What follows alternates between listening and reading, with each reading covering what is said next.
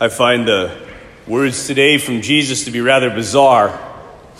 Woe to you who are rich. Woe to you who are filled now. Woe to you who laugh. Woe to you when all speak well of you. What is he really saying? He's basically dropped the politically correctness and just straight up is giving us these blatant statements in our face. And I want to explain just a few of these crazy statements and give you a couple ways that you can practically live them. Because the Beatitudes, which is what we hear today, are the Magna Carta of the Christian life. They are the blueprint. It's what we're called to live. And so what does it mean when Jesus says, woe to you who are rich? It's not woe to you who are successful, or woe to you who have wealth, or woe to you if you've done well and made a good living for yourself. What he's saying is, woe to you who always want more, who are never satisfied. And this success that you've had in your life is a good thing, but when it begins to own you, woe to you. My brother and I were just on vacation, and when we go out and come back, we usually talk for, about the first 3 hours. And then after that, we don't have much to say to each other. So we listen to a book on tape because we don't read books, we listen to them. And the book we were listening to was The Creature from Jekyll Island. It's a fascinating book. If you ever get a chance to read it, it's a commitment.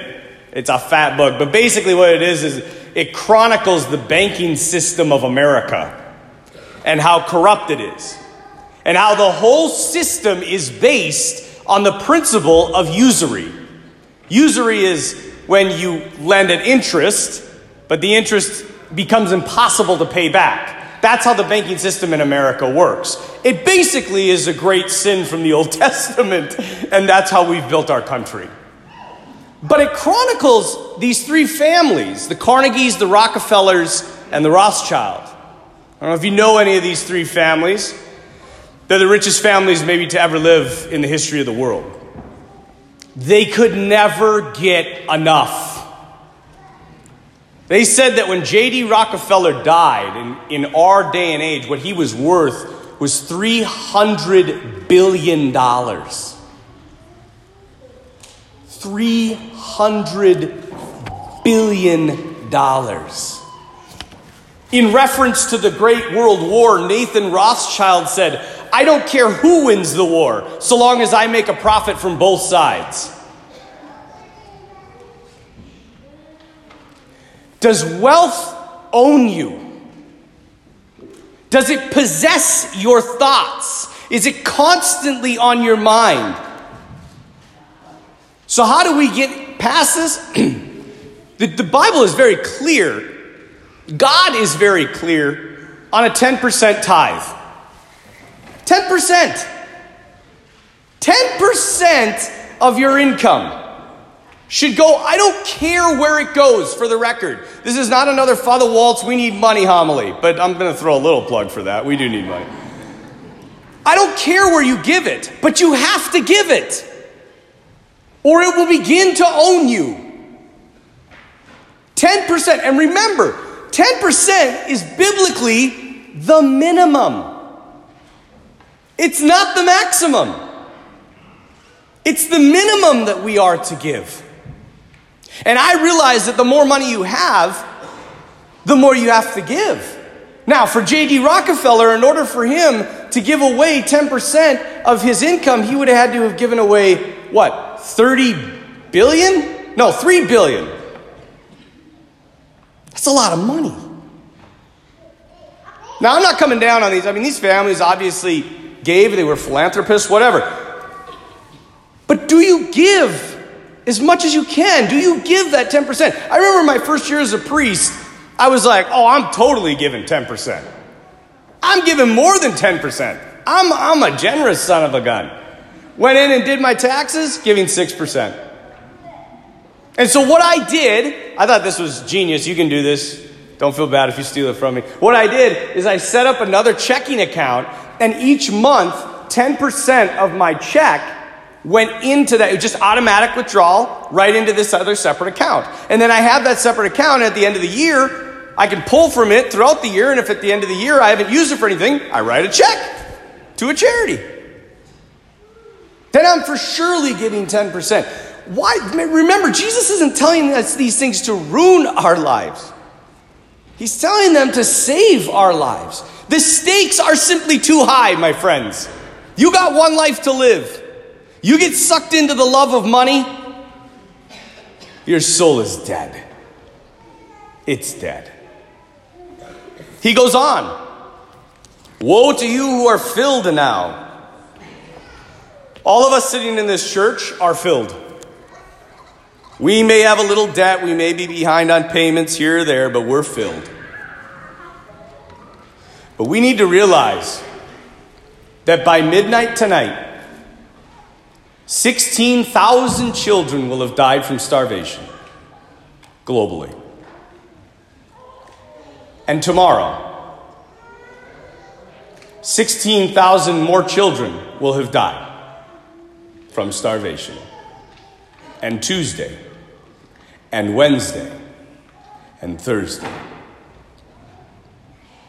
And they will not have died from getting sick. They will not have died from a catastrophic natural disaster. They will simply have died because they did not get enough food for their body to function.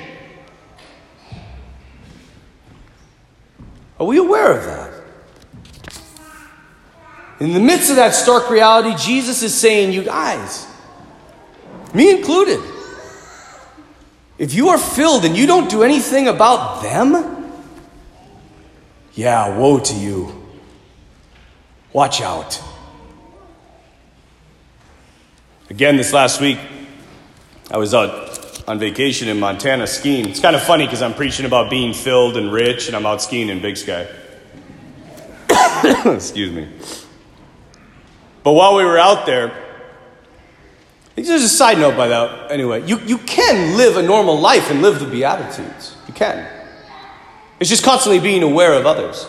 But while we were out there, as you would ski, you would ski past these houses, these mountain cabins that are bigger than St. Joseph's Parish. They are not cabins, they are mansions.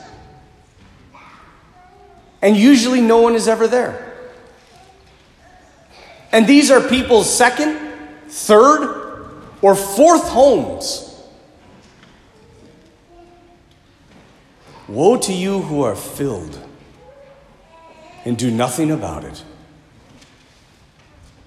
or minimally do something about it. Practical advice here. Maybe your children had received a great education.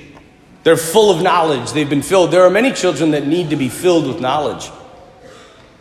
And so maybe you could prayerfully discern to sponsor a child for education here at St. Joe's.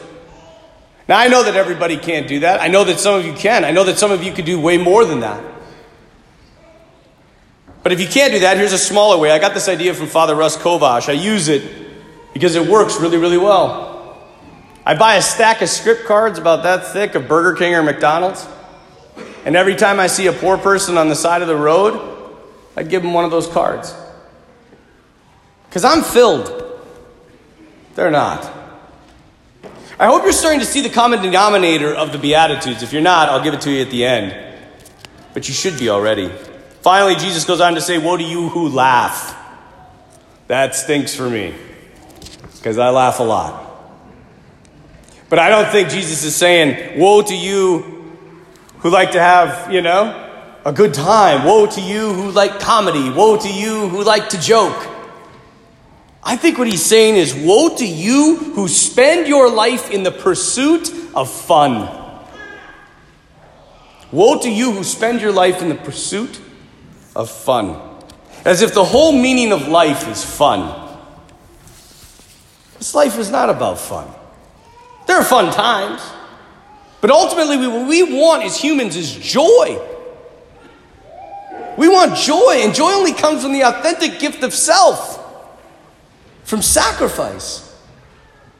Again, nothing wrong with laughter, nothing wrong with fun, but if you pursue them and forget about the bigger truths of life, like beauty and love and goodness and sin and death, if I use laughter to forget about the terrible suffering that goes on in 75% of the world, like the fact that 16,000 children will be dead tonight,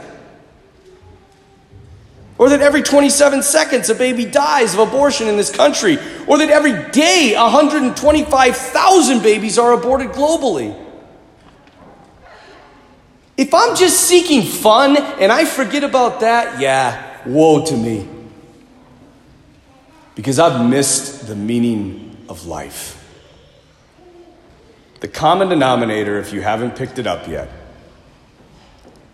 the whole point of the Beatitudes, the whole point of life, is to realize that this life is not about you. This life is not about you. Jesus is trying to wake us up. That's why he's so blatantly in our face. The stakes are too high. We only have one life. Really quickly, I'm a little ADHD, but I've been watching this. There's this app called CuriosityStream. I don't know if you've heard of it. It's great. It's like $2 a month, and you can watch all these documentaries. I'm watching this one on the universe. The universe is so dang old, and it's going to go on for like trillions of years. If you think about that in the minuscule time that we have on this earth, man, we better not mess it up. You got one chance. One chance. Don't waste it on money. Don't waste it on seeking to fill your own ego. And don't waste it on just having fun. My advice this morning: follow the Beatitudes. Forget about yourself. Because in this one life, we better get it right.